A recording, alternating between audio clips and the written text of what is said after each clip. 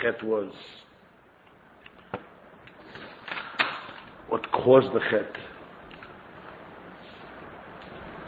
You have to know that the Chet HaEgel is the shirish for every Chet bein Adam l'makom in Klal Yisrael.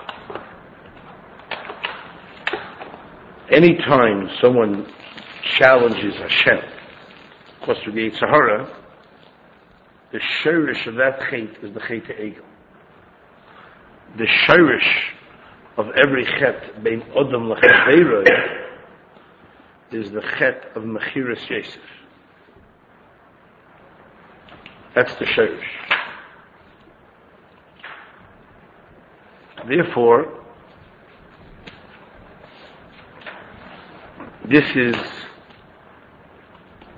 generally always we divide two Averis into Yitzra d'Avera and Yitzra d'Avodah Zarah. Yitzra of Taiva and there's the Yitzra of Avodah Zarah. Now, we're telling you today there's a Chalukah in Yitzra of Avodah Zarah alone, two Chalukah. There's a Ben Adam l'chaveiroi and Ben Adam l'makom. And the shirish from Allah Ben Adam l'chaveiroi is the Chet of Mechiras Yosef. And the shirish from Allah Chatoim in Ben Adam l'makom is Chet HaEgel. That's what we have to know. Because Klal Yisrael was on its highest stage, at square one in Mizot, and that was, everything was created in that situation. The Haskalah, the Gemar. So you have to first understand what exactly was the Chet HaEgel. The Chet HaEgel, also you have to know, was for Klal Yisrael, but the Chet of Adam Harishin eating from the Eitz Hadas was for Adam. Just Adam was the Bria in Madura Kama, that's the Yochid, and Klal Yisrael was Madura Basra. In other words, when HaKadosh Baruch Hu created Adam, the Yitzir Kapel of HaKadosh Baruch Hu, and he sinned, and he began to misak in the Olam, that was still not there. Klal Yisrael became an Ummah. They became the replacement of Adam Harishin at Matan Torah. They went back to the Madrega of Adam Harishin, Koidim HaChet, and they maintained that for 40 days. And then after the 40 days, they blew it. And then Am Yisrael began to be misak in the Olam, and all the Tikkun Hara that was in the Olam, in the hard way. Had we not blown it, the Ra would have been Mesukin, in the easy way. Only in Klal Yisrael, right? No, would have been Mesukin to everything. Developed. So by Israel, those 40 days there was no Ra in the world? It was on the way to becoming Mesukin. Klal Yisrael's B'Shleimus. Had Klal Yisrael maintained, all the Ra would have been Mesukin. But there was still Ra outside. Could be. It's irrelevant to me. But I'm saying, Klal Yisrael, there wasn't. You know, they maintained. They could have done something after 190 days or 800 days. No, obviously, was a certain amount of time. And you were always so close and blowing. Well, it's part of the tikkun. That's because Baruch Hu says you don't want the tikkun to be done the hard way. There's always two ways. You could have Mashiach come early, Mashiach come late. Ultimately, Mashiach has to come. The Shiloh is only just coming the easy way and the hard way. Everything in life is like that. You have the hard way and the easy way. But either way, it ends up becoming Mesukah.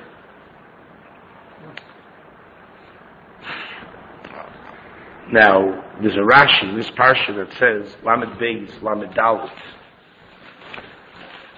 Rashi says, a famous Rashi, you have to be aware of. It says, Ubiyoim pokti ufakaditi aleihem chatosa. Rashi says, this is when Hashem responds to Moshe's request not to destroy the Jews. He says, Ato now shamati elecha, I listened to you. Mi lechalosam yachad, I won't destroy them together. The tamid, but always, kishe efkod aleihim avoinu sehem, when I will remember their sins. Remember, it doesn't say zeicher, it says efkod. And we said last week, Pekida is different than Schira. Ufakadati aleihim ma'at min ha'ovein hazeh im shar aveinus. I will always remember ma'at from this ovein with the other oveinus. What's the pshat? What's that? Teretz is that's the church. The ein puronis bo al Yisrael she'ein bo iktsas mi piroyen avoin ha'eich. Yeah? So what I'm explaining to you now, it doesn't say in the Sefer, there's no Sefer, that this is the chatoyim we're talking about, are the chatoyim ben Adam Lamot. That's what it's talking about. And the shirish of ben Adam Chaveroi is the chet of Yosef Ach.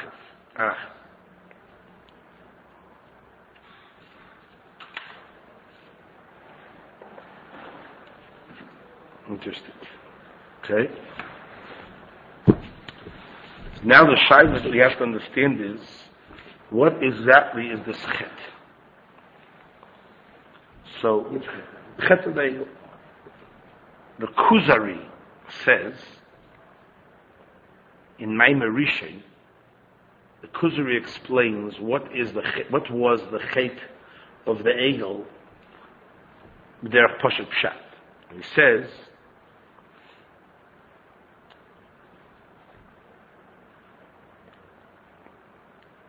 the Cheit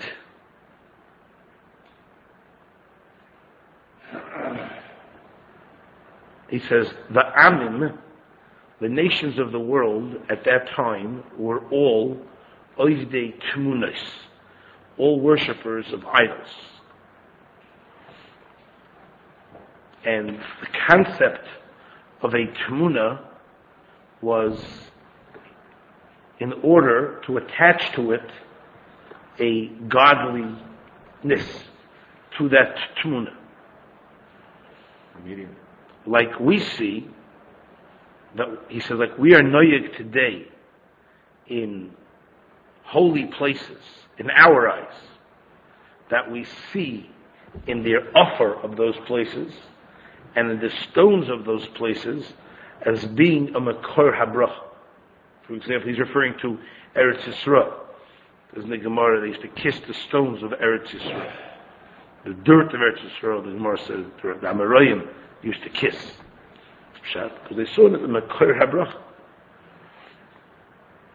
He says, Bnei Yisrael, HaKadosh Baruch Hu promised them that he would bring down to them something that they would be able to see and direct their focus on, just like when they left Mitzrayim, they were mechaving to the Amud Ha'onon and the Amud Eish.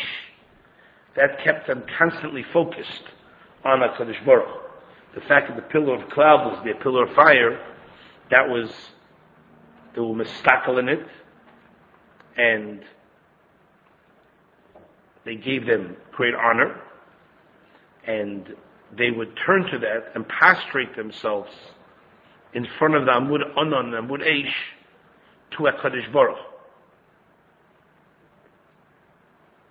He says, so too, whenever Moshe Rabbeinu spoke, the Onon was Yored al Moshe. Whenever HaKadosh Baruch Hu spoke to him, Klal Yisrael would stand and be meshtachave to Hashem in that instance.